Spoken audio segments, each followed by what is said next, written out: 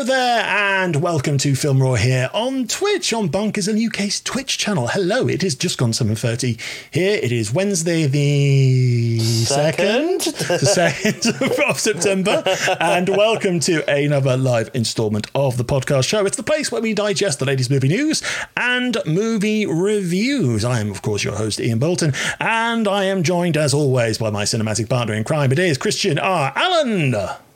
Good afternoon. It's evening, actually. Oh, it is really, yeah. Yes. Yeah, good evening. How are you doing? Not too bad. Not too bad at all. How are you doing? I'm thinking of changing my name. Okay, to what? Cinema Goth. Well, you've got the pastel colours at the moment, so I don't know how it works. I don't know how it's going to work. I'm a pastel goth, right? These are my work clothes. This is the last time I'll be wearing shorts for this show because it is now. I went outside and it is officially autumn. Okay. And so you lovely viewers, you get to see my beautiful hairy knees. They are awfully hairy. There's more hair on my knee than your entire body. It's like a Brillo pad.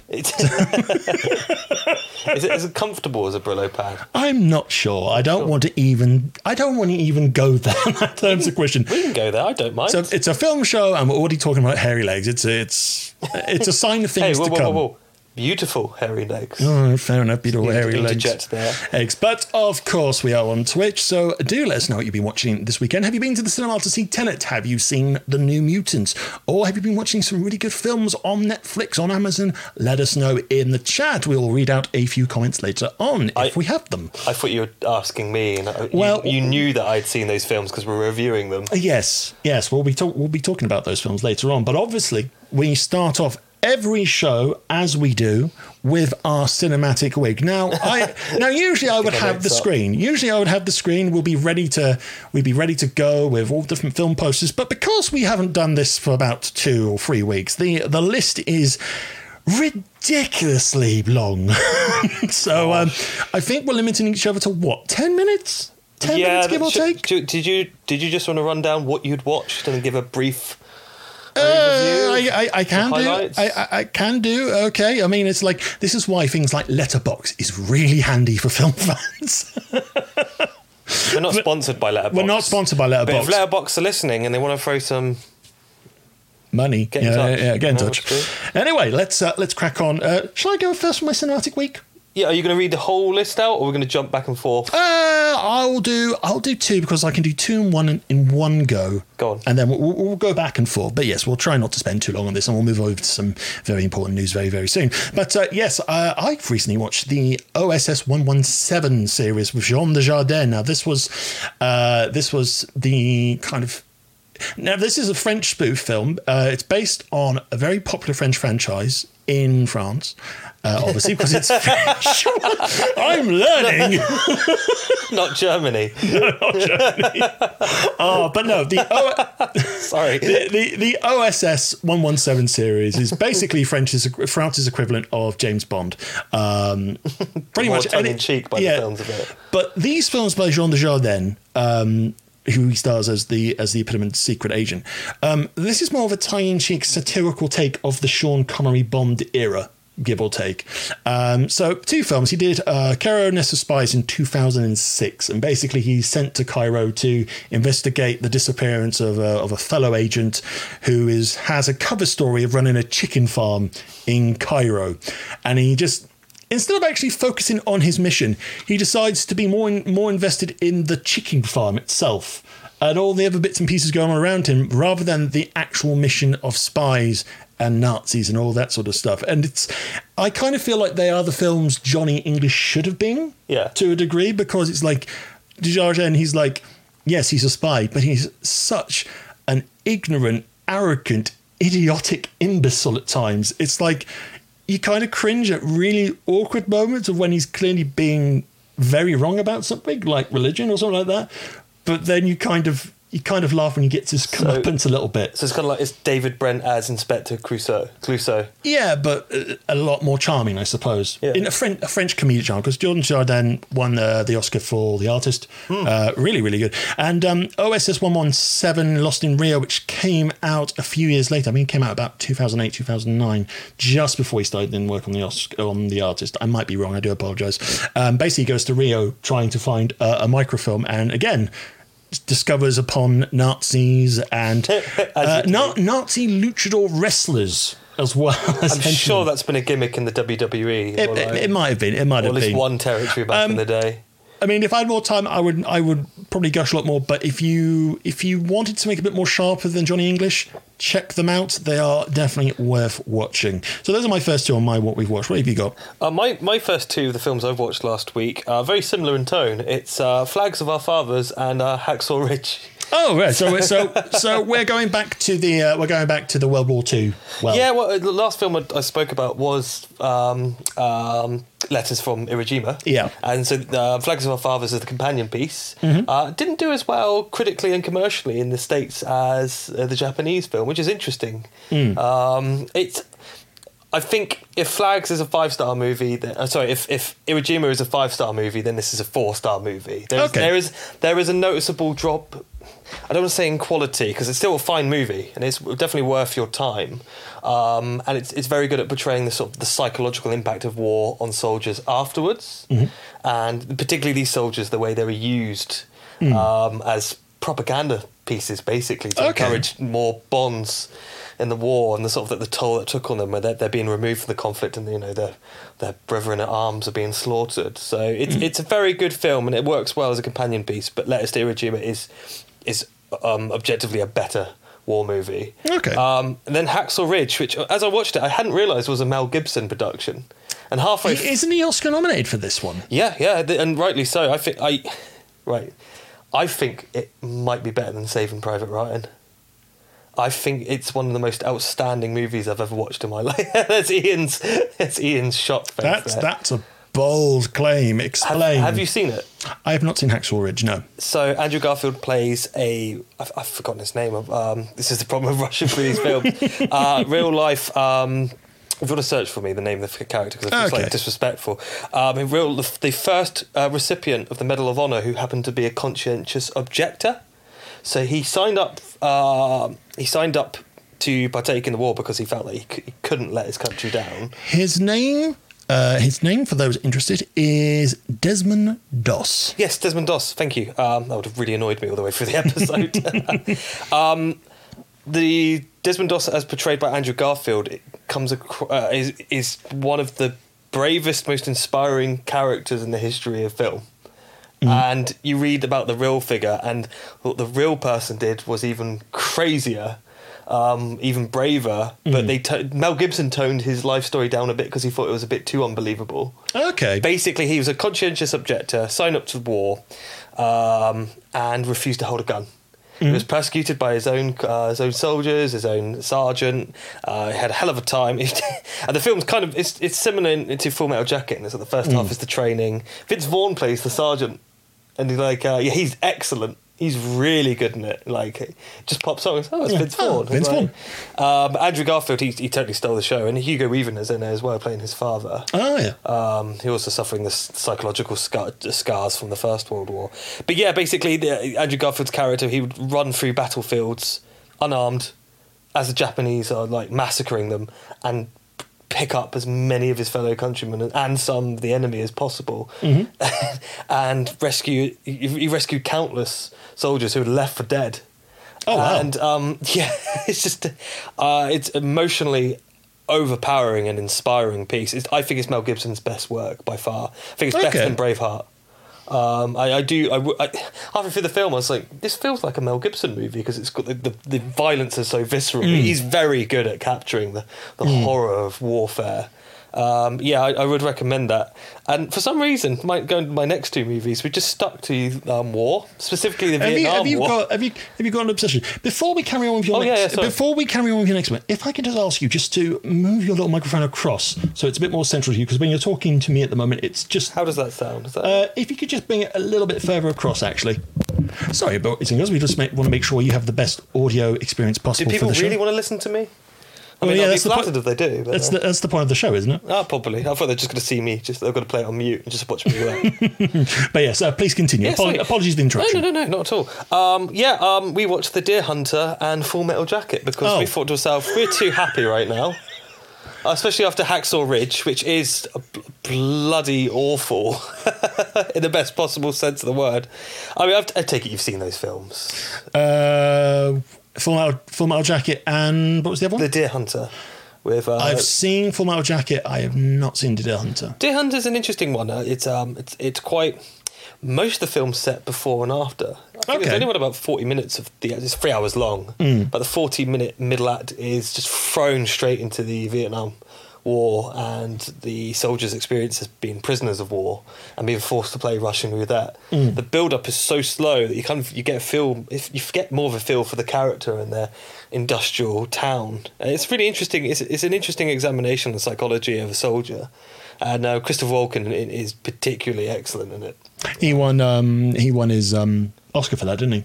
I'm not sure, to be honest. I'm pretty certain he did. I wouldn't be surprised because he is fantastic in it. And De Niro as well. He's also excellent. Yeah, we'll just double check You're this. double checking that. And Deer Hunter. Tell me what this is one. Tell me everything this is one. Thankfully, we have an iPad and Wikipedia. I am the man of knowledge. This is how we keep winning pub quizzes. We just bring a phone. Use a phone. It's great. You get some funny looks, but you're still winning. Well, carry on talking about it. I'll look into this. I enjoyed Deer Hunter. My partner really took to it, but I didn't quite connect to it on an emotional level. But it's definitely worth your time if you haven't seen it. But I love Full Metal Jacket. I'm a huge Stanley Kubrick mark anyway. And the drill sergeant he floors me every time he goes on his like mad rants. And I believe the drill sergeant was a real drill sergeant who Stanley Kubrick just unleashed on these poor actors.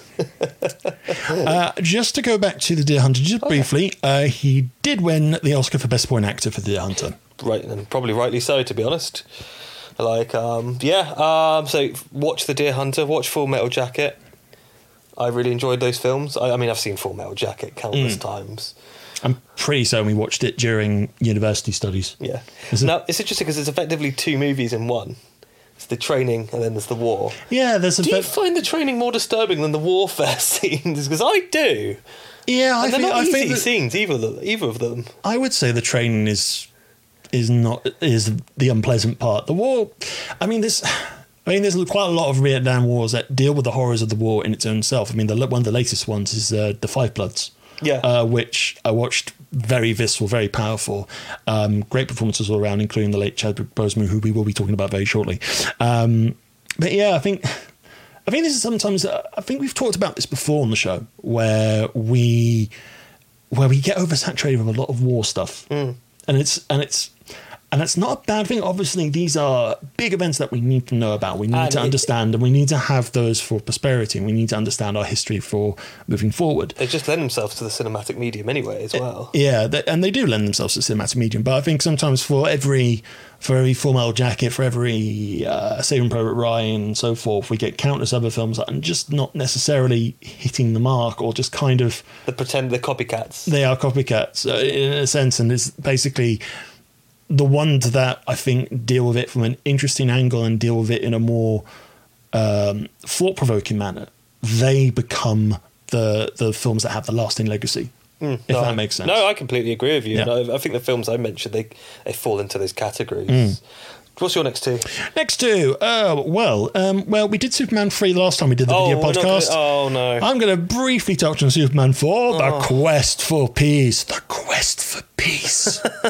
The Quest for Peace. Did we talk about this on the phone? Didn't you say you preferred this to 3? Shockingly, I actually do prefer this to 3, and I'm going to explain why. 1, it's a decent length. It's 90 minutes. It's only 90 minutes? Yeah. Is it because they run out of money from possibly run out of film? It's 90 minutes. The storyline is a Superman film. It is a Superman story at its heart. It is, because the basic plot line, for those who haven't dared go near The Quest for Peace, basically Superman decides to put his foot into world politics and tries to make the world a better place by taking out nuclear weapons, all that sort of stuff. But then obviously Lex Luthor, once again played by Gene Hackman, breaks out of prison and thinks, you know what, I'm going to use this nuclear weapon stuff to kind of create my own superhero and dominate the nuclear power market, all that sort of stuff. Yep. But the fact is, at least, despite the fact that there are some there's still some odd things here. I mean, it's like the Nuclear Man has the voice of Lex Luthor, and it's very, very weird. There's the weird corporate takeover of the Daily Planet, which is kind of like a subplot, because you have the new owner's daughter having a thing for Clark, but then Superman has a thing for... There's some very awkward sort of romantic comedy escapades halfway through the film. Not really that great, but... In a 90-minute film. But the fact of the matter is, my problem with Superman 3, and I talked about it when we did this in the last episode, the problem is it didn't feel like a Superman film, it felt like a Richard Pryor film. Yeah, it was. It was a vehicle for him, absolutely. And this feels a lot more like a Superman film. But does that mean it's necessarily good? It's not great, and you kind of get the whole sort of... There is a preachy aspect to it, I guess, hopefully, probably with the whole nuclear war thing, and John saying, think about the children, all that sort of stuff. But yeah, me saying it's better than 3 is not like it's a 5-star film. It's still quite terrible. They use the same sort of Superman flying towards the camera technique over and over and over again. So it's like, now imagine that 20 times in the film when Superman needs to fly. It's the same cut. It's the same cut. It is the absolute same cut. And it just shows how poor the special effects are. What special effects? Yeah, they clearly didn't have a budget for them. What did you think when Nuclear Man was born in his costume with no explanation as to how this actually happened? Didn't this happen? I know it didn't happen in the comic books, but I'm sure there have been superheroes that have just been born and had costumes. Yes, but, I could appreciate you enjoying it more than 3, but what I would contrast it with, and with 3 as well, the decline from 1 to 4. Yeah, it's not good. Shocking. How do you go from what is still arguably one of the greatest comic book movies of all time to that? I don't know, but at least it was short, and it wasn't like I was sort of looking at my phone. I didn't really message you that much during Superman 4. Because you were entertained. Because I was entertained and just kind of going, this is rubbish. But you know what? I'm enjoying it for the rubbishness that it is. So, Superman 4, let's quickly touch upon Jumanji Next Level, part of Family Movie Watch Night.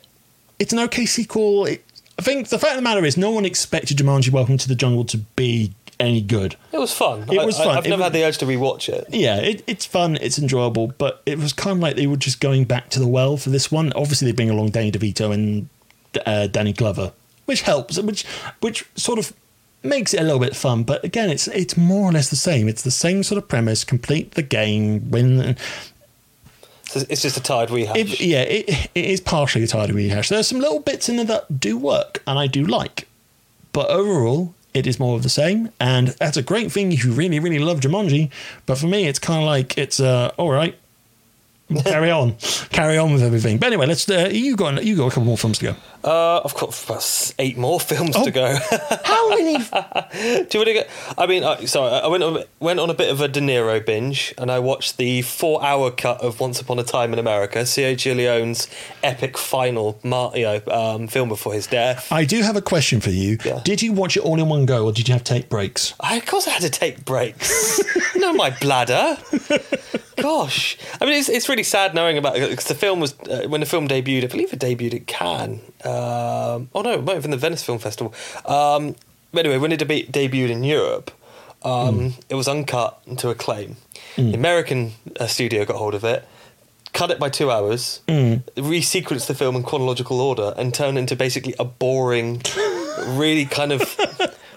I don't know. It's so strange because it was a box office bomb, and critics didn't like it. It was only in the last 10 years since basically the DVD cut. So basically, they just looked at the film and spent, it's like, I don't want to go back and forth with time. I just want something nice. I want something simple, something for the 4 hours. Here we go. I can't imagine watching the film as described because, I mean, it's long. But some films need to be long. It is an epic. There's no wasted scenes. And in fact, there's even more footage that's been recently discovered. So there'll be another 24 minutes one day. When we get 4.5 hours. Yeah, wonderful. when we get it's not as bad as Gladsables Napoleon.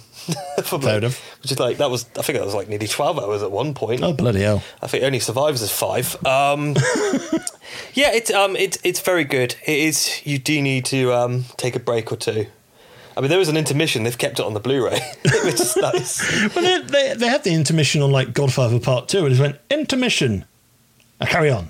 Well, I guess because you can pause it. I mean, like, the greatest intermission of all time is Monty Python and the Holy Grail. Timed perfectly so that people have gotten up and then stopped. And then, sticking with De Niro, we watched Taxi Driver. Oh, yes. According to Watch Mojo, the best psychological thriller of all time. I mean, I watched it as a teenager. I didn't really get it. I'll be perfectly honest. Yeah, I'm the same with you on that one. Yeah. I watched it young and thought, what's the big deal about this? Yeah. I haven't watched it for a long time, and I probably do need to revisit it. I think the similarities to the Joker might put me off a little bit, I guess. I mean, you can tell the Joker is derivative of Taxi Driver. Yeah. I mean, not rip-off, I'd say, but definitely homage. They are different movies, though. And okay. I re-evaluating this as a 30-year-old, I appreciate this film so much more. And it's maybe in my top 10 of all time. I really took to this, and I would really recommend it. It's strange watching Robert De Niro being so uncomfortable. Just his character, is Travis Baxter or something like that? Yeah. Travis Bickle. Bickle, thank you. I think Travis Baxter's a member of Blink-182. Possibly. I don't know. I haven't watched Kerrang! In 20 years. A lot of film fans might have just spat out their coffee. I haven't watched Taxi Driver for 15 years, and I've only just rewatched it. And listen, fanboys, I think it's excellent, so don't hate me. Don't hate me. The Blu-ray, by the way, the quality of the picture was pristine. Like, it looked great. So they've done it. Whoever done it. Is that 4K or standard blue? Just standard blue. I don't think it's been a 4K yet. And we stuck on the. Do you want to name a couple more? Because I've got so many films. Well, I can whittle through. Do you want to whittle for yours, and then I'll just list what I've watched, and then you can pick up any films you want to discuss. Cool. Yeah. So I watched. What was it? I finished off the DC animated U with Justice League Dark Apocalypse War. Basically, the last film of like a 20 block film group of DC animations, because they've gone into a pattern of just having the same animations type and the same sort of voice cast and so forth like that. So this is like the big payoff, and basically the premise behind it is Superman leads an assault on his Apocalypse planet or whatever it is. And Darkseid. Sorry, comic book fans. Darkseid. Warner Brothers don't even know the difference anymore. True. So yeah, Superman leads an assault on Darkseid. However, Darkseid knows they're coming and brutally massacres at least 3/4 of them. This is a 15-rated film, and there are some very graphic deaths in this. And then we pick up the film about 2 years later. Darkseid's taken over Earth, but a small band of people are still fighting against him. Superman, who's had all his powers drained and became mortal. Raven, who's still trying to fight off her demon dad. Constantine, who is just wanting to get pissed and just enjoy the end of the world. He's meant to be the highlight of this film. Yeah. Well, they bring in Matt Ryan, who played Constantine for the short-lived live-action film. Not live-action film, live-action series. Yeah, film was Keanu, wasn't he? And then he's been popping up in things like Arrow and Legends of Tomorrow and so forth. So basically, if anything has John Constantine, they just go back, come, voice. Okay. I hear he's a lovely guy. So basically, they just have to. They attempt to try and correct everything, and it's kind of the end of that universe and resetting it in a way, I suppose. It's all right. I'm looking forward to some of the newer stuff that's coming out, like Man of Tomorrow, Superman. It's looking at like Superman Year Zero or Year One, so like the first year of him being Superman. So the animation style is bright, it's vibrant, it's different. And there's also Batman Death in the Family, which if you get it on Blu-ray, it's this weird interactive movie, which is basically you basically get the chance to relive the Death in the Family storyline as a comic book reader. Oh, you can vote for Robin. You can decide whether or not Jason Todd is blown up and butchered by the Joker, or he just saved. Do you think the DC at the time thought that the fans would vote for his death? No, well, it was only like a small margin, wasn't it? Like a couple hundred votes. Was it that? Yeah, It was very, very marginal. But without that, you wouldn't get stories such as, I think, Under the Red Hood, which is one of the better DC animated films. If you have a chance to go watch that. I was sort of thinking of Return of the Joker, Batman Beyond. Oh, yes. Yeah, it's like very excellent. Those two DC films look more interesting. I've had like middling success with the DC animated universe in that way. Yes, they seem to be quite hit and miss. Yeah. I also watched a Simpsons movie. Good man. We visited this after I saw it for the first time in cinema. I thought there was something wrong with my TV because I forgot the first bits in like really squinty box size because they have an Itchy and Scratchy cartoon, and then it sort of goes up to full widescreen. I was kind of thinking, is there something wrong with my TV again, or have they messed up the aspect ratio again? This was nice. I mean, it's definitely the best episode in the last 20 years. Basically, it's better than most of the current Simpsons stuff at the moment. Oh yeah, easily. Yeah. You okay? Oh, sorry, I'm just looking at some of the comments that come through. Anyway, where was I? Yeah, it's better than some of the. It's better than Modern Simpsons is rubbish. That's what you were saying. Yeah, Modern Simpsons was rubbish. It was better than some of that. There's some. The story's a bit so-so though. It still feels like it's an extended episode. Yeah. There's little bits and pieces I do like. I like Albert Brooks reappearing again. I think it would be nice if it was Hank Scorpio though. Well, you know why it's not Hank Scorpio? Because it was meant to be. Apparently it was meant to be Hank Scorpio as the antagonist. Then they realised he wouldn't be a dick to Homer. Ah, okay. So that's why they created a new character for him, even though it's clearly meant to be Hank Scorpio. Like, my favourite part is it's just Rainier Wolfcastle, now just called President Schwarzenegger. Yes, that is me. It's the best bit of the film. That is me. It was a weird, man. It was like for 6 months after that film, people would not stop quoting Spider-Pig. Or Harry Plopper. God, Spider-Pig. Yeah. Spider-Pig, Spider-Pig. Oh, the worst thing about the film, actually, is I was working as an usher at Cineworld whilst doing a film school, and there's that little bit from Squeaky Voice Teen in the end credits where he's cleaning the popcorn, and he goes, 4 years for film school for this. And I was just like, oh, no. You've become that person. Oh, that joke's at my expense. You have become that person. But yeah, overall, I think some of the movies are okay. I mean, it was nice to revisit it after a long while, but again, it's something I wouldn't necessarily go out of the way to watch over and over and over again. Unless you like The Simpsons. Unless you really like The Simpsons, yeah. I think some of the guest spots are good. Tom Hanks is great. Oh, the Tom Hanks spot is amazing. Please, leave me alone. Please, leave me be. Give my hair a tussle, Tom Hanks. Okay. All that sort of stuff. Green Day are good in it and as well. There are some subtle character moments that I do like. I like the sort of ultimatum Marge gives Homer towards the end of the film, taping over the marriage video. Yeah. A little bit. I like that so much. Because for once, I was kind of thinking, oh, wow, they're actually sort of moving forward. They're actually being a little bit more... they're being a bit more thoughtful about developing these characters. No, everything goes back to normal. Well, it is The Simpsons. That is Simpsons. Everything just goes back to normal. There's even an episode I watched recently where Lisa... it's Homer's best friend where he befriends Ned. He's got that wonderful Terminator 2 chase to the golf clubs. He's gaining, Dad. Of course, the bush scene where he just emerges out of it.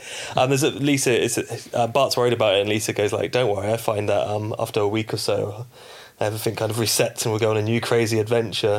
I am paraphrasing. I'm not quoting specific, exactly. But that's exactly what happens in The Simpsons. But yeah, that's American sitcoms in general, and it is a meta show. Do you want to give you a quick rundown of what I've watched? Yep, you go for your last round, and then we're done here. So, I watched Falling Down, You Were Never Really Here, Gladiator, Matchstick Men, Secrets and Lies. That's amazing, by the way. I do recommend that if you haven't seen it. Instant Family, and The Other Guys. What would you like to talk about? So, Other Guys is a really good Will Ferrell. It's not necessarily my go-to Will Ferrell Mark Wahlberg combination. I mean, it's the best of their combinations together. I mean, you had Daddy's Hamper, you ignore that bit. Yeah. But there are certain bits because it was pretty much Adam McKay having like a kind of like a dig at obviously American business in Wall Street. It felt like if this didn't inspire him to do The Big Short, this was on the way to doing The Big Short. With Steve Coogan basically being the embodiment of everything wrong with capitalism. Yeah, true. And he's great at playing a sleazebag. Some of the best bits in that film is when he's being interrogated by Ferrell and Wahlberg, and he goes, guys, do you want to know the horrible truth, or do you want tickets to Mamma Mia? Or Wicked. It's Jersey Boys. Or Jersey Boys, and they go to Jersey Boys. And they come back the next day. It's halfway through. It's a bribe, isn't it? It's a bribe. Right, let's go back. And then they come back and say, and then it was basically like, okay, I messed up. You were so right. Jersey Boys was amazing. He's saying, I know. I really liked. There were no moments where I laughed. I chuckled all the way through the film. I didn't laugh loud. I did find I thought Dwayne Johnson and Samuel Jackson were amazing, but I think the best the best secondary character was actually Michael Keaton as the chief. Who keeps quoting TLC songs. He does. I know, Scrub. Like, it's a transformation when he's in his second job as Bed Bath and Beyond, and he accidentally starts reading police reports. It's like, oh, ignore that. But you should probably don't ignore that. Like, just stay safe. Oh, wasn't it? It's like you go and goes, oh, and by the way, there's a known murderer in the area. He doesn't like these sort of people, so just stay clear of that. Oh wait, that's the wrong file. But Mark Wahlberg, he's got great comedy timing. Oh yeah, I think this was the film a lot of people just realised, hang on a minute, he's quite funny. Well, I mean, even his early role, like in Boogie Nights, which I talked about a few weeks ago, he's hilarious in that. But there's also he was good supporting Three Kings. Three Kings, that's a great movie. Pain and Gain, I think, is often not mentioned in that equation. I haven't seen it. I've heard very bad things. Pain, because it was meant to be Michael Bay's serious drama, wasn't it? It's typical Michael Bay shenanigans, just without the big budget action sequences. So it's basically, I want to do a drama scene just with awesome explosions, that sort of way.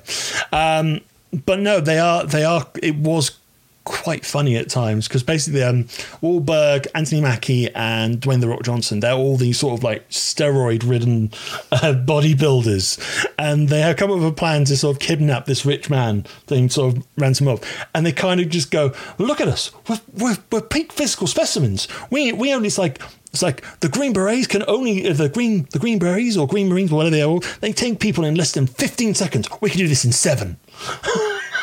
The problem of the film is that they're the protagonist, and you just can't get behind them at all. No, they're horrible people.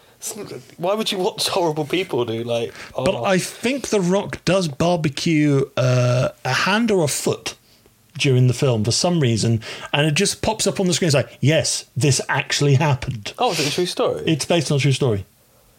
Bloody hell. I think you may need to experience it at some point. What other films I watched would you like to discuss, or would you like to move on? I think we're coming up about 30 minutes in now. So I think we've done a good bit. But watch Secrets and Lies. Amazing film, like from Mike Leigh. Also, You Were Never Really Here. Very good as well. I hear good things about that. Yeah. Is that Lynn Ramsey? Yes. Yeah, Joaquin Phoenix, yeah. After we need to talk about Kevin, which I will never watch that film again. It was excellent, but I'm never watching it again. I cannot deal with that emotional trauma. Oh yeah, absolutely. But You Were Never Really Here. I'll probably revisit a few times. Okay, cool. And as always, do let us know what you've been watching and what do you think of the films we've been covering so far in the Twitch chat. We would love to hear from you. Right, let's move on to some news, shall we? And it's not good news, to be honest. That's bloody awful. I'm still processing it, to be honest. Well, it's the one you really can't escape at the moment. And let's bring it up on the screen here. Yeah, it is the passing of Chadwick Boseman, who passed away, I think last Friday. Friday, yes. At the age of 43, due to colon cancer. The basic thing was he was diagnosed with this back in 2016, but he did not reveal this. This was never public. I think a lot of people did not know about this until his passing. Well, that means he played. So he was T'Challa, all the way while suffering from this terrible disease. He was, I think. I mean that the physical strain that kind of role would put on someone who isn't suffering from cancer is incredible. So the fact that he was able to do that shows just the sheer tenacity of this person. Like, how incredible is that grit? I mean, the fact is he was diagnosed with, I'm just reading from the statement his family gave. Yeah. Chadwick was diagnosed with stage 3 colon cancer in 2016 and battled with it for these last 4 years as it progressed to stage 4. So I think Civil War was 2016? That's 16, yeah. Yeah, so I think it must have filmed just before, that particular film must have filmed just before diagnosis. I might be wrong.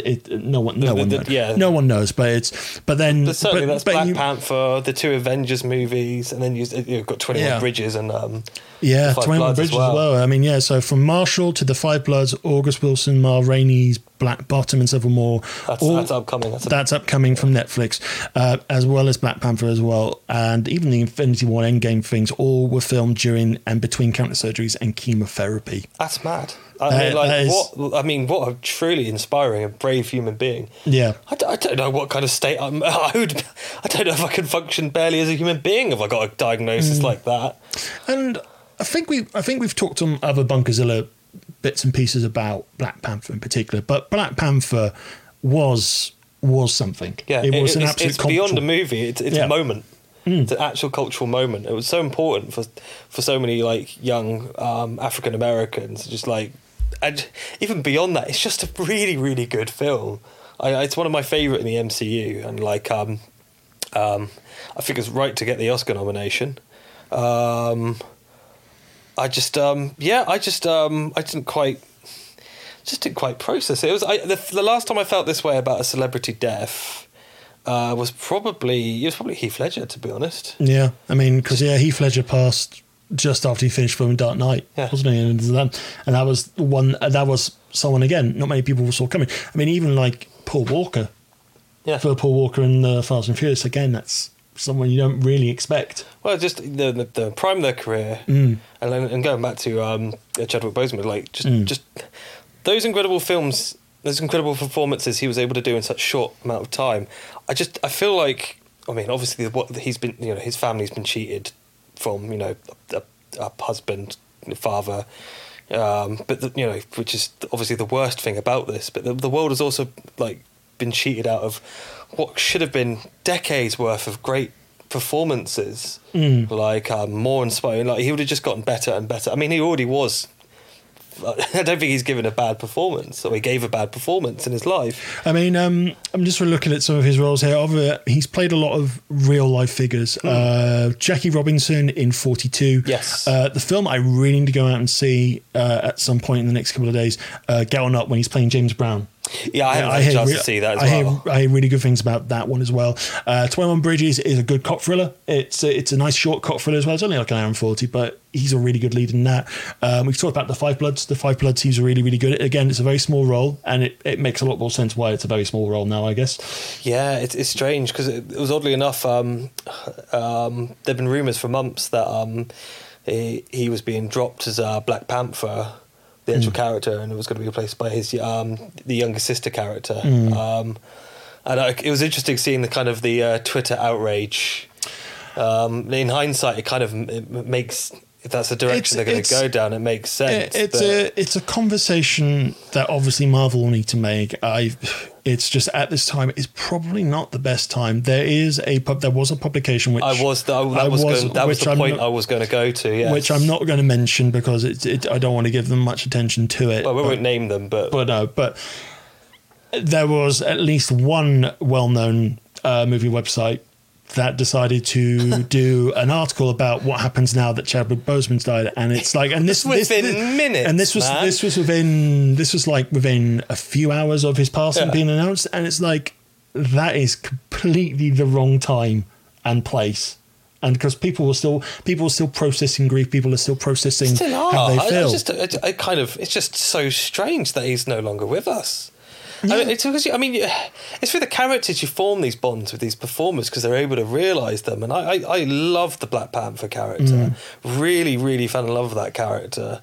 And just to know that we're not going to get anything more like that, it's just really sad. Yeah. I was just a bit heartbroken and numb, as with the rest of the world. I remember I woke up on Friday. I woke up a little bit early, about 5 or 6 a.m. and I checked my phone. And then it's like I saw like the family statement being the first thing, and I kind of went, "What?" I just kept seeing clips from the film retweeted all day. I was like, before I kind of realised I realised what was happening or had happened. And it's kind of like, again, another thing is, unfortunately, it's the whole advent of things like fake news and stuff like that. Is obviously when something gets published, you want to double check this is right, because why would you want this to be right? No, I don't. You obviously don't want this to be right. Yeah. But it's kind of like you want to make sure it's fake or something like that. Exactly. So the moment I saw that, I just immediately just went to BBC News and so on, and it was like the main story, and it's like, oh, and it's like it really just It's really stunning. It's not stunning. It's stunning in the wrong way, but it's just. It's stunning with all the wrong reasons. Yeah, I mean, Mark Ruffalo, who plays the Hulk, said tragedies amassing this year have only been made more profound by his death. Tom Holland, who played Spider-Man, called Boseman a role model for millions around the world. Chris Evans and Chris Hemsworth said they are heartbroken by his death. But yeah, there were lots and lots of tons of tributes, and I think every Marvel fan was shocked by this. And one of the classiest things as well, which I noticed on Twitter, and I think a lot of people did as well, is even DC Comics shared in the loss as well. It's like they acknowledged how monumental the passing is, or quite what impact Chadwick Boseman's had. Yeah, it was the images of young kids. Young African Americans like arranging funerals for their action figures. With like, have you seen any of these pictures? I have not. No. Oh, it's so sad, man. It's really heartbreaking. Yeah. I mean, what a legacy to leave behind, though. It's what a legacy it was, despite dying at such a awful young age. I mean, I just can't help feeling what the world's been. The world's been cheated out of a bright light there. Yeah, absolutely. And he seems like such a genuine, lovely person as well. There's lots of things that have gone around the internet. I think it's Jimmy Kimmel or Jimmy Fallon, one of the two. It was the whole setup where they brought in people who'd watched Black Panther and who... Denzel Washington in particular. I'll mention Denzel in a second. But they were sort of talking how much of an impact Black Panther as a hero on a cinema screen meant to them. And he was just there to say, hello. You just pop out and say, "Oh, hello, thanks for saying so." Nice things. And it was generally a lovely thing to see. Yeah. The other thing as well, you mentioned about Denzel Washington. Again, this is one of the stories you pick up after such tragic news. Is like Denzel Washington paid for his education to Oxford, or contributed to the cost towards Oxford as well. It's like, whoa. Yeah. that's. I mean, I like I know Denzel Washington talking about Black Panther and how how it impacted him as well. So strange full circles here. Yeah. But no, I'm exactly with you. I was just kind of numb and heartbroken that day, and I still can't quite. Just don't think the world's going to get over this one. Yeah. So so raise a glass. Watch Black Panther. Yeah, watch Black Panther. Watch any of the films that Chadwick Boseman has shined in. Yeah. Like I said, I've only seen out of the back catalogue, apart from Black Panther and The Five Bloods, I've seen 21 Bridges. I really want to see. I was watching trailers for some of the films like Marshall, like 42, and going up. And these all 42 looks very good. Those are all films that 42 has Harrison Ford in that as well. Yeah. Those are three films that I probably would find some time to watch in the next coming week or so. It'll be nice to revisit them, obviously, to celebrate the talent that's sadly been lost. So that's the only news topic we have. I mean, it is the big movie news that we cannot avoid, and we have to pay respects here. All I have for you is a word. Tenet. It'll open the right doors, some of the wrong ones too.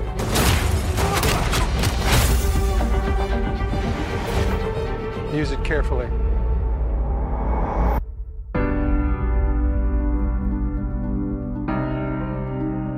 To do what I do, I need some idea of the threat we face. As I understand it, we're trying to prevent World War III. I'm not saying Armageddon here. No. Something worse. I gather you have an interest in a certain Russian national. Why don't you bring me in? You really want to know? He can communicate with the future. Time travel. No. Inversion. Aim it and pull the trigger.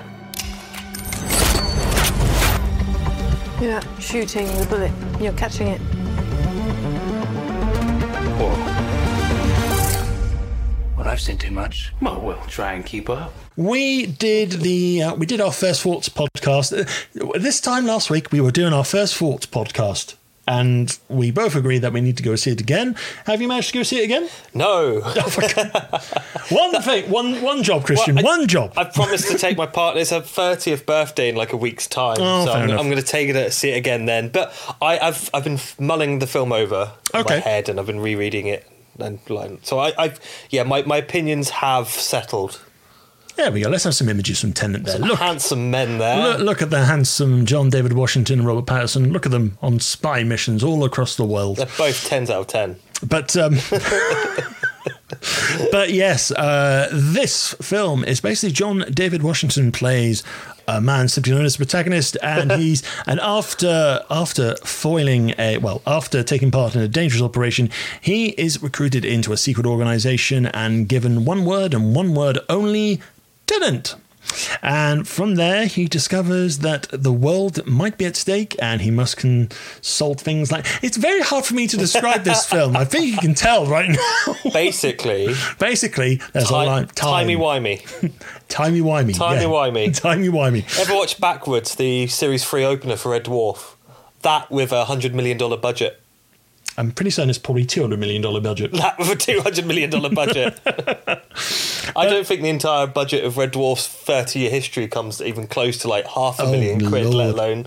Oh Lord! But we've talked about Tenet last week. I mean, we were talking about initial impressions, and I think one of the key things is you can. I think I found out I was probably overwhelmed by the spectacle of it all last week. And that's not a bad thing. I think visually, this is still a great film. I think in terms of all the practicality of the special effects and so forth, there are some really, really good bits here. Really, really good bits. I did manage to see a second time. Second time round was a lot more... I think second time round I enjoyed it just as much because now I had an idea of the story. I had an idea of how the lore and the universe works. So the whole thing about time inversion when it becomes pivotal to the plot, you kind of, having watched it once, you can kind of go, right, this character is going forward through time. This character might be going backwards through time and so forth. And I think that gives a better appreciation of the logistics of the film. I still found it really enjoyable. I think John David Washington's a very good charismatic lead. Robert Pattinson is really, really good in this as well. Yeah, I think he excels in terms of performances. We talked about this on the first What's podcast, which you can listen to on all good podcast platforms like Apple, Spotify right now. Even Kenneth Branagh is very, very terrified in this. Elizabeth Debicki does some really nice. I think she gives a. I think she gives a good performance with what she's given because when you look back and you think about it, she's playing the estranged wife of Kenneth Branagh's villain, and basically she is technically it's a damsel in distress role in a way. Yeah, isn't it? No, it absolutely is. Which is a bit of a Nolan. What's the word? Trope. Thank you. Yeah, it's a Nolan trope.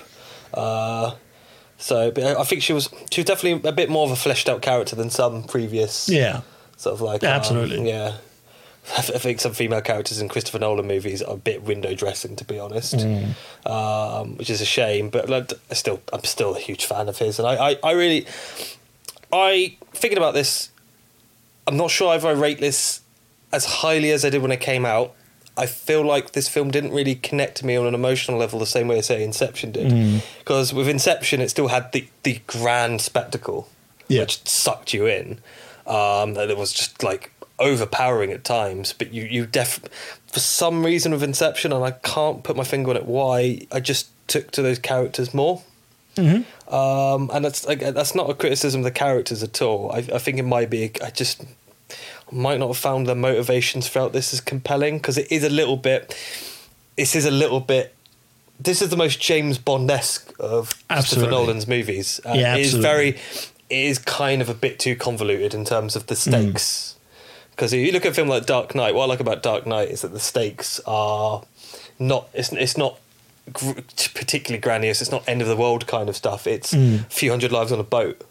So and that I find that those kind of things more impactful. Or with Inception, it's DiCaprio's character's life, and it's a bit more. Yeah, there's a bit more to get behind on an emotional level. With this, the grand scheme of things was just a bit too abstract, and that's excluding the time travel element. I in terms of as being a sci-fi fan, I thought that this is one of the better time traveling movies. Oddly enough, it's similar in some respects, not just to Backwards, the Red Dwarf episode. Have you ever seen that before? I think I have seen it. I don't remember it. It's one of my favourites. Basically, they think they've gone in the past, but they've actually gone in the future. So then, 1987, after the big crunch, so the universe is now running backwards. They make characters do a trick show by eating things forwards. So everyone else's perspective looks like they're vomiting whole food. And also, it's quite similar to Harry Potter and the Prisoner of Azkaban. Oh yeah, I think did we touch upon that on the podcast? I think we talked about it beforehand, but we didn't really talk about it on the podcast. But I would say out of all the films that attempt time travel, I'd put this. I reckon this is up there, similar to 12 Monkeys actually. Okay. Yeah. So it uses time travel very well. I just don't think there is as much as an emotional hook as Nolan's previous movies. I know Nolan's criticised for being an unemotional filmmaker. I don't think that's true at all. I just think the way he explores emotions is quite different to what we're used to. They're not stereotypical. They're not particularly what's the word I'm looking for? Not cliched. Sickly. Okay. Yeah, it's not schmaltzy. That's the word, schmaltzy. There we go, schmaltzy. I think people can mistake a Nolan movie for being quite cold, when actually there is a lot of emotional stakes normally resonating through the character journeys, and this is just a little bit too abstract, I found. Yeah. Did my rant make any sense just then? Probably then watching Tenet for the first time, probably. Yeah. I'm totally with you with the emotional bit. I think I've had a few conversations with people online about the film already, and I think there are a bit, like I said in the podcast bit, there are bits I think the film does spectacularly well against other Nolan films, like the action set pieces. Oh, the set pieces are incredible all the way through. I'm a big fan of those. I am completely with you about the emotional part of the film. The emotional bit does not feel intimate. It does not feel personal like it did in Inception. You get drawn into Leonardo DiCaprio because you want to see him go home. You feel sorry for the guy. Yes, he's done some very silly things to put himself in that position, but at least he's trying to find a way home, and he's going against.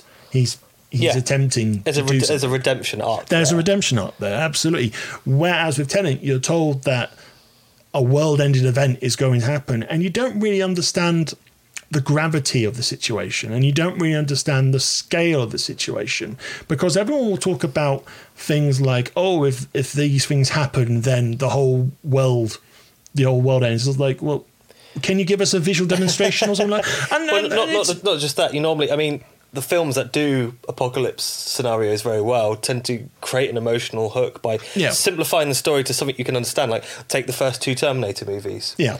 It's Sarah Connor's journey. You become Sarah Connor. And then in the second film in particular, it's not the apocalypse, it's the struggle to protect her son. That's what cooks you in. Yeah. There's nothing really like this in Tenet. No. I think Tenet is mostly an exercise in very good writing, but it's an exercise in clever writing, and it's just lost its. I think if it was setting up for, because there are little things that suggest that you could do another film in this universe. Yeah, in a sense, I'm not going to spoil it, but I think if they went down that road, that would be a good idea. That wouldn't be a good idea. I think it would be good. And I think at that stage there is a little bit of an emotional connect there to John David Washington's character. There's a little bit of an emotional connect, because up until probably towards the last couple of scenes, it was just, we've got to do this job. There's no time to be emotion. It's like it's like there's a part of the film where John David Washington blatantly lies to Elizabeth Debicki just to get close to Kenneth Branagh. Yeah. And it's kind of like, it's quite surprisingly underhanded moment. It's very underhanded in a way, and it's kind of like, oh, I'll help you, and he eventually doesn't. He thinks he's helped her, but he hasn't.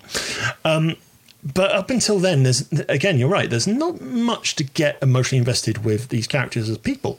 It's only during one or two final sequences that you could go, oh, I feel for those guys now. Yeah, I mean, there is a spark. I mean, I don't want to criticize this film too much because I still think the performances were very good. Oh yeah, and I thought the chemistry between Washington and Pattinson in particular, like I found Robert Pattinson's character the most engaging. Probably because he's just a bit flippant and a bit cheeky and charming. Yeah. So there's a bit more of a character there. He's not so dramatic though, darling, is he? No, you have to dream a little bit bigger, darling, and don't be so dramatic. to clearly get Christopher Nolan style characters. Yep. Are we going to give praise to Michael Caine playing a character called Michael? So Michael Cosby. Michael Cosby. One scene for Michael Caine, but it's memorable. He's phoning them in. I mean, it's still a delight, but he is totally phoning that in. Did Christopher Nolan say, hello, Michael, we're filming a film down here in London. Do you want to come for lunch? All right, I'll be right there. Yeah, do you think that was his actual lunch, that diner scene? No, he just casually just eating his food, and then Christopher Nolan and cameras turns up with an IMAX camera. Just goes, Michael, just keep eating and just have a chat with Mr. Washington as he comes through, okay? Do you think he had to take the front wall down to bring the IMAX camera in? Like... Well, no, I think they've managed to get more of a handheld style rig to it now. Oh. It's still, if you've seen the behind the scenes stuff, it's still bloody big camera. But yeah, but no, I think another good question is how it stacks up against some of his other films. Now, and someone asked me about Interstellar, and Interstellar, there are bits that I think visually are impressive, and there are bits that I really like from an intimate level, like the sequence with McConaughey watching the videos. Those sequences are amazing. But it's not a film I instantly go out and think, I know I want to feel the power of cinema. I know I'll watch Interstellar. Yeah. And that's not a knock. I think Interstellar is a decent film. It's just, it's not a film that I'm going to go, you know what? I want to enjoy the power of cinema. I'm going to watch Interstellar and I'm going to feel all good again. It's not that sort of film. It's definitely not that sort of film. It's a mood piece. It's a mood definitely piece. In the right frame of mind. I feel Tenet is something I probably could watch a few more times. I mean, it's definitely a first day purchase for me. Oh yeah, because again, it's like it's more in line. I think it's closer to Inception in certain parts, but it's kind of like it's like Inception Light, I guess, in a way. Is that fair to say, Inception Light? Yeah, it feels like it definitely feels like a companion piece to Inception. And I think, unfortunately for Nolan, because he's built such an incredible body of work over the last 15 years or so, that we're always going to unfavourably compare his work to previous films. And Inception was exceptional. It was a genuinely monumental achievement, and I watched it recently, and I was still blown away by it. I think Tenet, I will always... I can't imagine not enjoying rewatching it.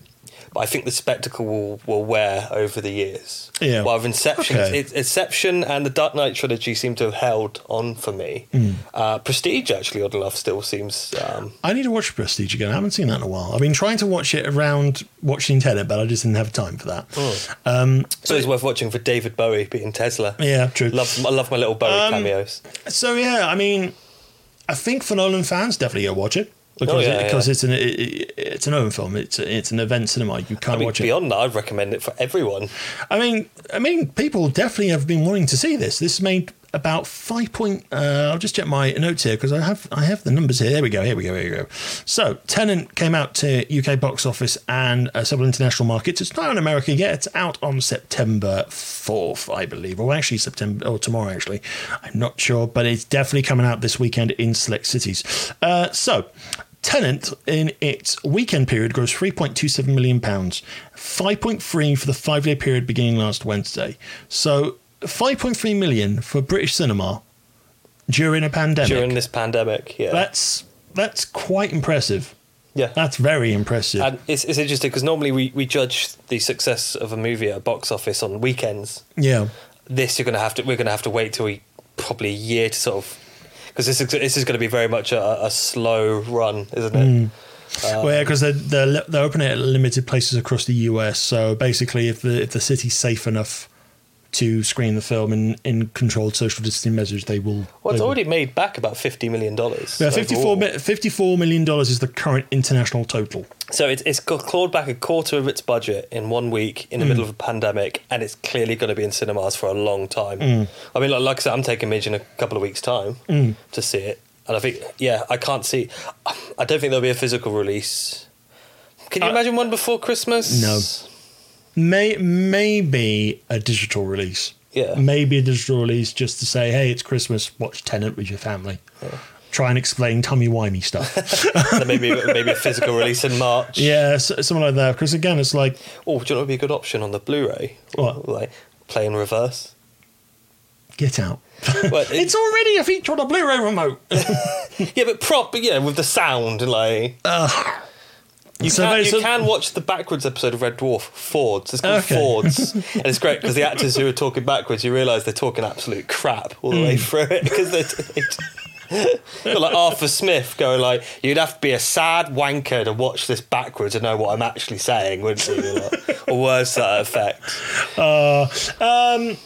So yeah, Tenet. I think Tenet is still a very good cinema experience for me. I think if you have the opportunity to see this film in the cinema and it's safe to do so, and you feel comfortable doing it, by all means, do go see the film. I think we both still strongly recommend it. Absolutely. But obviously, in this time, be safe. Be safe. It's at the end of the day, the film is still going to probably be at cinemas for some time, and yeah, like we said, I think. This is kind of like it's going to be a slow burner film release, really, isn't it? So, you don't have to worry about spoilers. It's not really a twisty, shocking movie. Yeah. I mean, there are twists and thrills, but not the Marvel-esque ones. That not the sudden. He was his dad all along. Not that. Sort oh my God! Thanos clicked everyone. And it's like, oh no, click. All that sort of stuff. Should have gone for the head. Yeah. But the fact of the matter is, it's like, you can't miss it at cinemas at the moment. It's like, I went every screen. I went to the cinema in Reading to watch it the second time around. It was like, when would you like to see it? 10 a.m, 11 a.m, 12 a.m. I think it was 10 a.m, 10 past 10, 20 past 10, half 10. Well, it's kind of like, it's about it's just under 3 hours a showing with the ads and trailers. So yeah, it's taking up at least half of your cinema or 3/4. I think the one in Henley has taken up all 3 screens. I'm amazed that there's any building in Henley aside from like a Tudor pub. To be honest, to showcase the magnificence that is Tenet. Yeah. So yeah, I think with that in mind, let's go move over to star rating. Despite my reservations, I still enjoyed the film both times, and I'm quite comfortable giving this a 5-star. I think when you rank it against other Nolan 5 stars, it's not at the top. Yeah, it's definitely not at the top. It's not Dark Knight. It's not Inception. No, but I generally enjoyed myself the first time I saw it in IMAX. I enjoyed myself again watching it second time round. And I think, again, like I said, knowing how the universe works, it becomes a bit fun because you are picking out characters that are going forward and back and forward, and you're going, okay, so that person's doing that now, right? And I picked out more little details in the film that I thought that I missed the first time round. That I missed generally the first time round. So I'm quite comfortable giving it a 5-star. I was thinking 4.5 because I think that it's not perfect. There are flaws, but I think you're right. I think I'm just being too harsh because comparing it to other Nolan movies. I think in the grand scheme of things, this is quite comfortably a 5-star movie, I feel. So yeah, I'm happy to stick with 5 stars. There we go. Seeing as I'm under the impression the next film we're about to talk about is not getting a 5-star review. Oh, you might be right there. You're not alone. Not anymore. Do you know what mutants are? Would anyone like to share their first time? Rain? I was 13. I thought it was a dream. I just lost control. Sam? I started panicking. People got hurt. Roberto? My girlfriend had burned her. Ileana? I killed 18 men, one by one.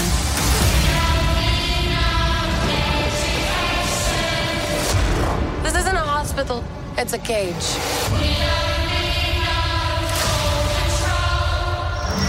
It's important we find out your power so we can help you get better. Right, let's move on to our next and final review of the episode. Let's talk about the New Mutants. What's its score on IMDb? Is that 5? It's a 5.7 on IMDb at the Whoa, moment. for an X-Men movie. Well, kind of an X-Men movie. We'll talk about that in a few moments. But yes, this is the New Mutants. 5 young mutants, just discovering their abilities while held in a secret facility against their will, fight to escape their past and save themselves. That, in a nutshell, sounds really, really encouraging, doesn't it? Now, this film has had... This film has had... production hell. Well, it's had hell to get to the cinema screen. It was supposed to come out in 2018. 17. Was it? Yeah. Really? Oh, Yeah. blimmin' heck. Must consult the trivia page. Hot trivia. So this film has had 5 release date shifts. Originally slated to come out on April 13th, 2018. It was first delayed to February 19th, 2019 in order to conduct reshoots. Later it was pushed back again to August 2nd, 2019 while Disney's purchase of Fox was finalised. It was pushed back yet again to April 3rd, 2020 to make room for the release of Dark Phoenix. On March 12th, 2020 it was postponed due to COVID-19. On May 13th, 2020 its new release date of 2018 to August 28th was announced and finally released. And here's the question, Ian. Was it worth the wait? No. See, I hadn't realised this film was in production because I'd kind of fallen off the X-Men bandwagon, to be honest. The MCU took over my life. I'm a big fan of the Empire podcast, and every month or so they make a joke about this film's never coming out. So I just assumed it was never going to come out. It felt like some executives had watched the movie, thought, all right, we need to change this. Oh, that didn't work at all. Let's bury it. Like, because I've seen rumours about studio executives wanting to remake the film, like from scratch. Really? And when I first heard those, I thought, oh, that's bollocks. Having watched the film, I'm convinced that's almost certainly true, or that was definitely discussed as a possibility. I mean, let's look at some of the ingredients of this film. It's directed by Josh Boone. Josh Boone has done The Fault in Our Stars, which I actually liked. I liked a lot. I mean, I haven't seen. But working at the cinema when the film came out, it definitely made a lot of impact because there was a lot of crying people leaving the cinema screens. Did you have to mop up behind everyone? Just it's kind of like, it's so sad. Oh, I kind of guessed it's a sad film. It's a very sad film. The book's even more sad, apparently. Oh, okay. Like I've been next to someone who read the chapter that got me in the book, and they just started shaking, and then waterfall, tears everywhere. So the chap can clearly make a film. So what the hell happened here? I don't know. And again, you look at some. I mean, you got Maisie Williams from Game of Thrones. Have we actually explained the plot? Yeah, I explained. Five young mutants who've just discovered their powers. They're currently housed in a mental institution, learning how to control their powers and try and come to terms with how they've become mutants and then escape. Yeah. But what we don't mention as well, but which we really should mention, is while the 5 are trying to come to terms with their mutant powers, they all start seeing very nasty visions of their horrific pasts. So it's like explosions in mines, setting people on fire, branding, all that sort of stuff. The branding, we'll talk about it in a moment, but the branding scene was so ridiculous. The thing that sold me on seeing this film originally was the fact that the latest trailer gave it a good sort of, this is kind of like, is this like an X-Men horror film? Okay. See, that's an interesting concept. I like that idea. I watched it. It is boring. Yeah. It is absolutely boring until the finale bit. But it's basically, the way I'd sum up this film, it's imagine an episode of Hollyoaks, right, with American accents, and they have the lamest superpowers known to man. Like, Maisie Williams' power is that she can turn into a dog. I thought, oh, cool, she's a shapeshifter like Beast Boy from Teen Titans. No, she turns into a little dog. That's it. How would she be useful for Professor Xavier? Like, oh, there's Magneto. Seek him. Come on, girl. Yeah. Oh, no, you're dead. No, that's a stick. No, put the stick down. Can you imagine Sabretooth? Or bloody Juggernaut coming up against Maisie Williams' little dog thing? Oh, God. It'd just be like, smash. Over. It's true that none of the characters, aside from what's her name, Ilana Rasputin. Ilana Rasputin, played by Anna Taylor-Joy. Yeah, so she's clearly the most physically strong character. She's the only one with an... All right, let's talk about characters first, right? Okay.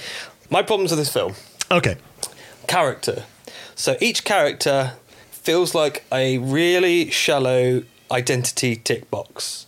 So a character will be a representative of some minority, and when I first saw the cast and the characters, I thought, oh, that's really cool. We're going to have these we're going to have a lesbian X-Men, we're going to have a Native American or Native Indian X-Men, you've got a Latino. That's really interesting. Watching the film, that is their defining characteristics. They have no personality aside from their particular identity and the trauma of their past.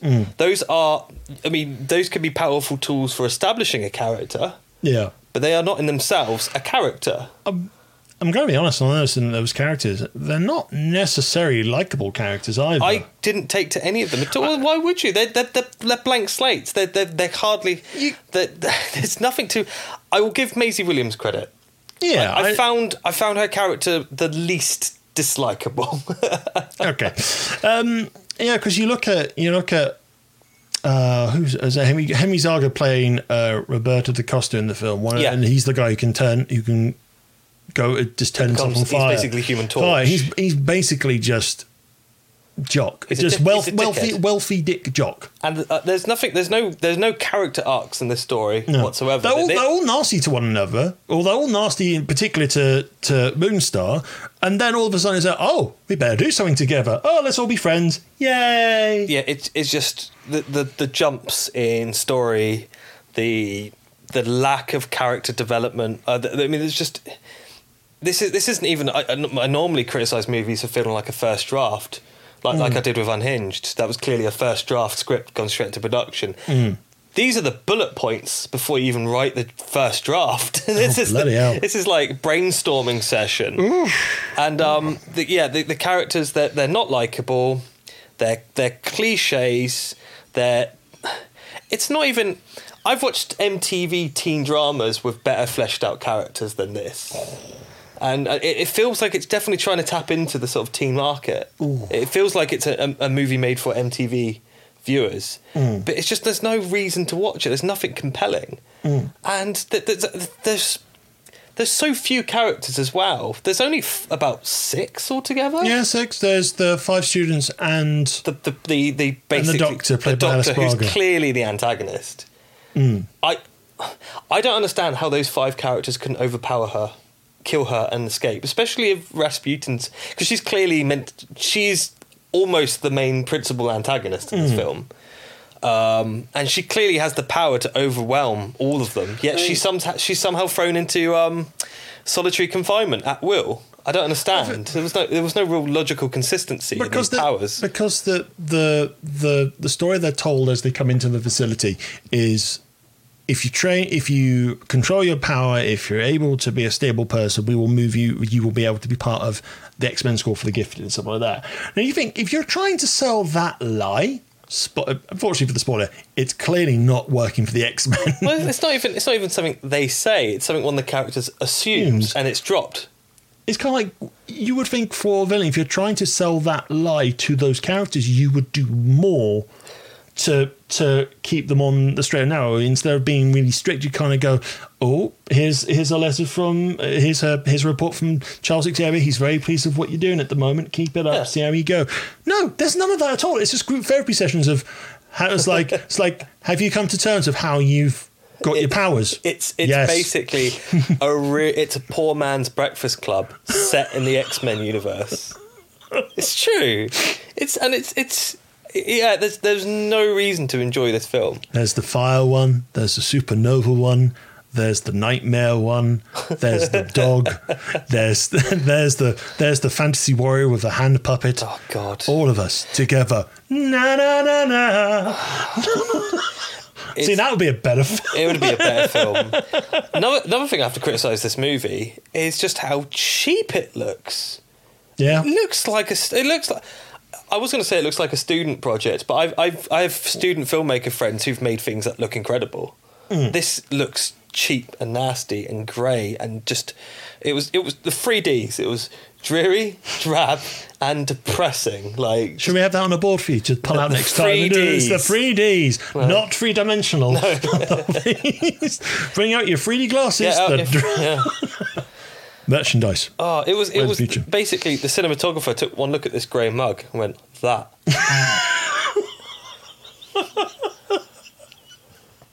It's true.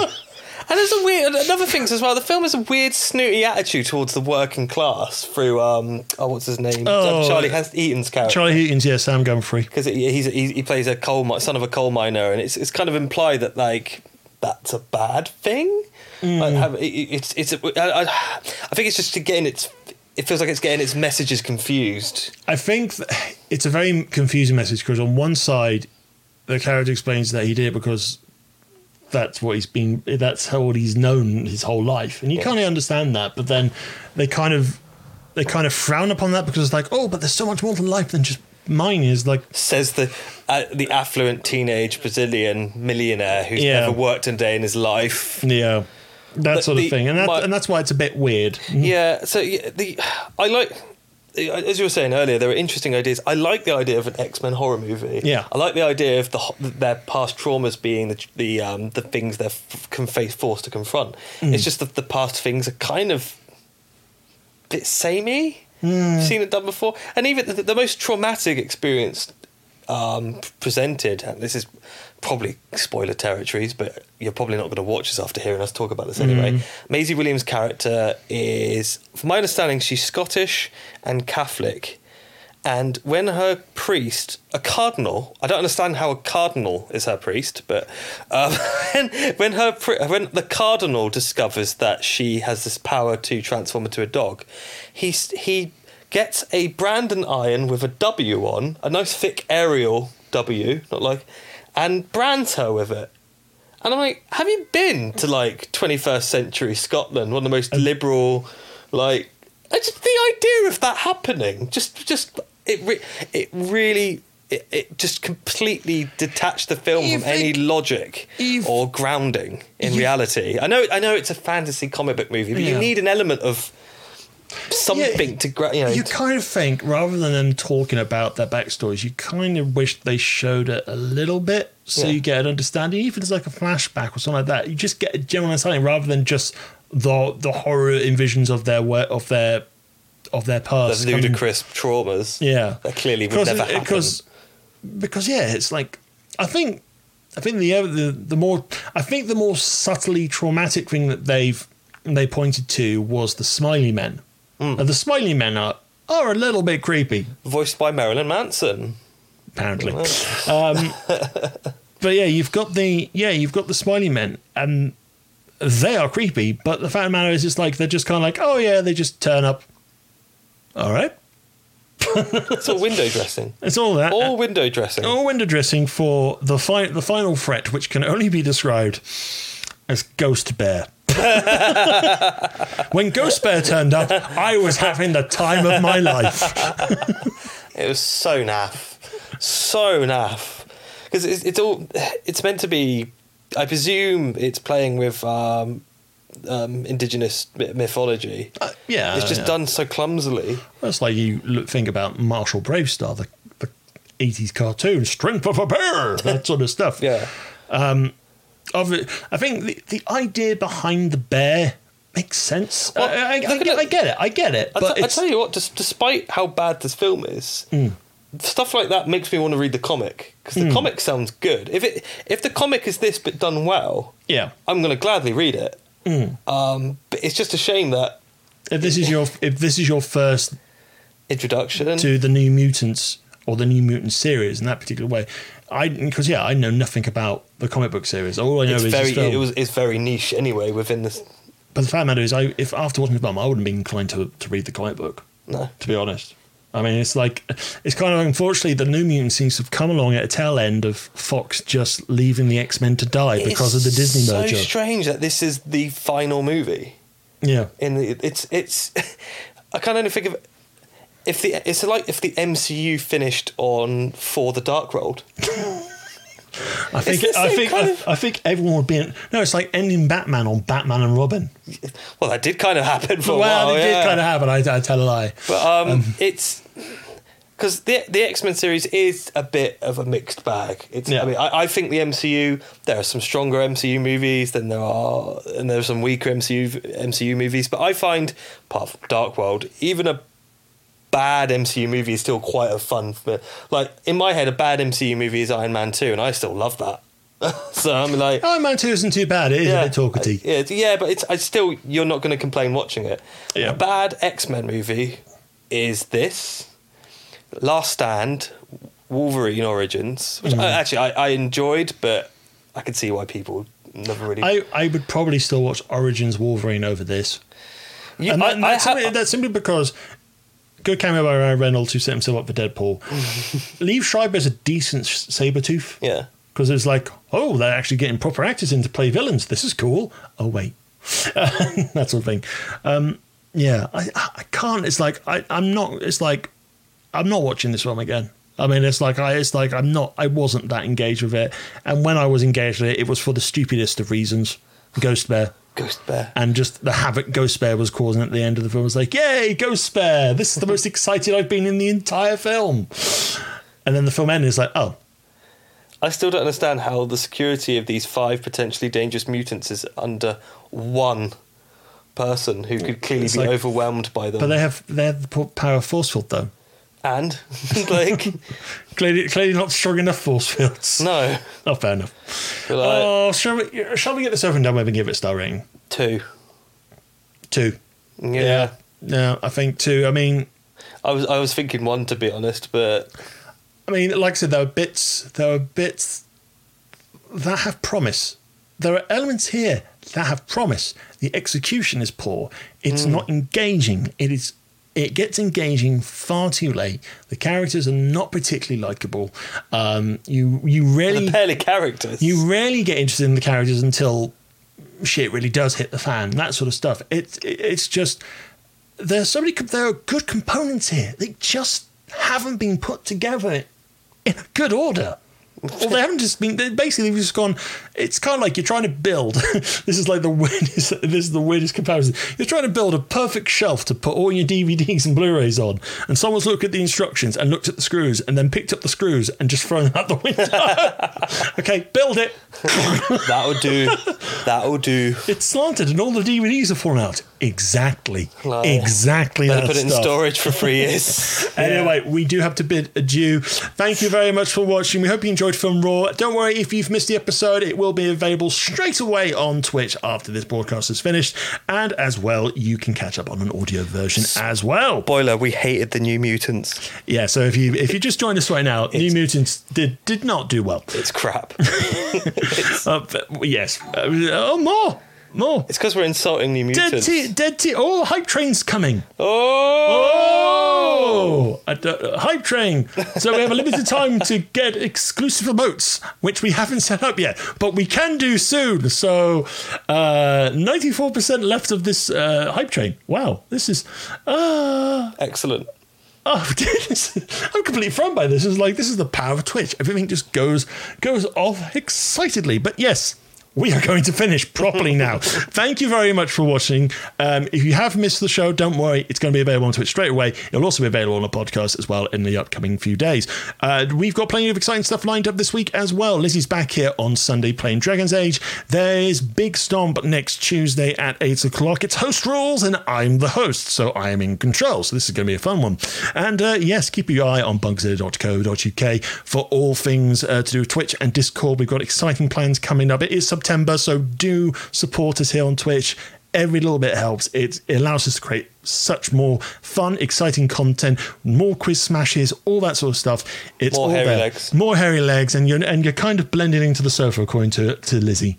So I am actually wearing the sofa. Yes, I'm just kind of inverted, and so my legs are poking out. Inverted, time invert. Oh no, don't confuse me. Don't confuse me. But yes, until next time, thank you very much for watching. Keep it cinematic. I have been Ian Bolton, and I have been joined as always by Christian R. Allen. Namaste. We'll see you soon. Adios.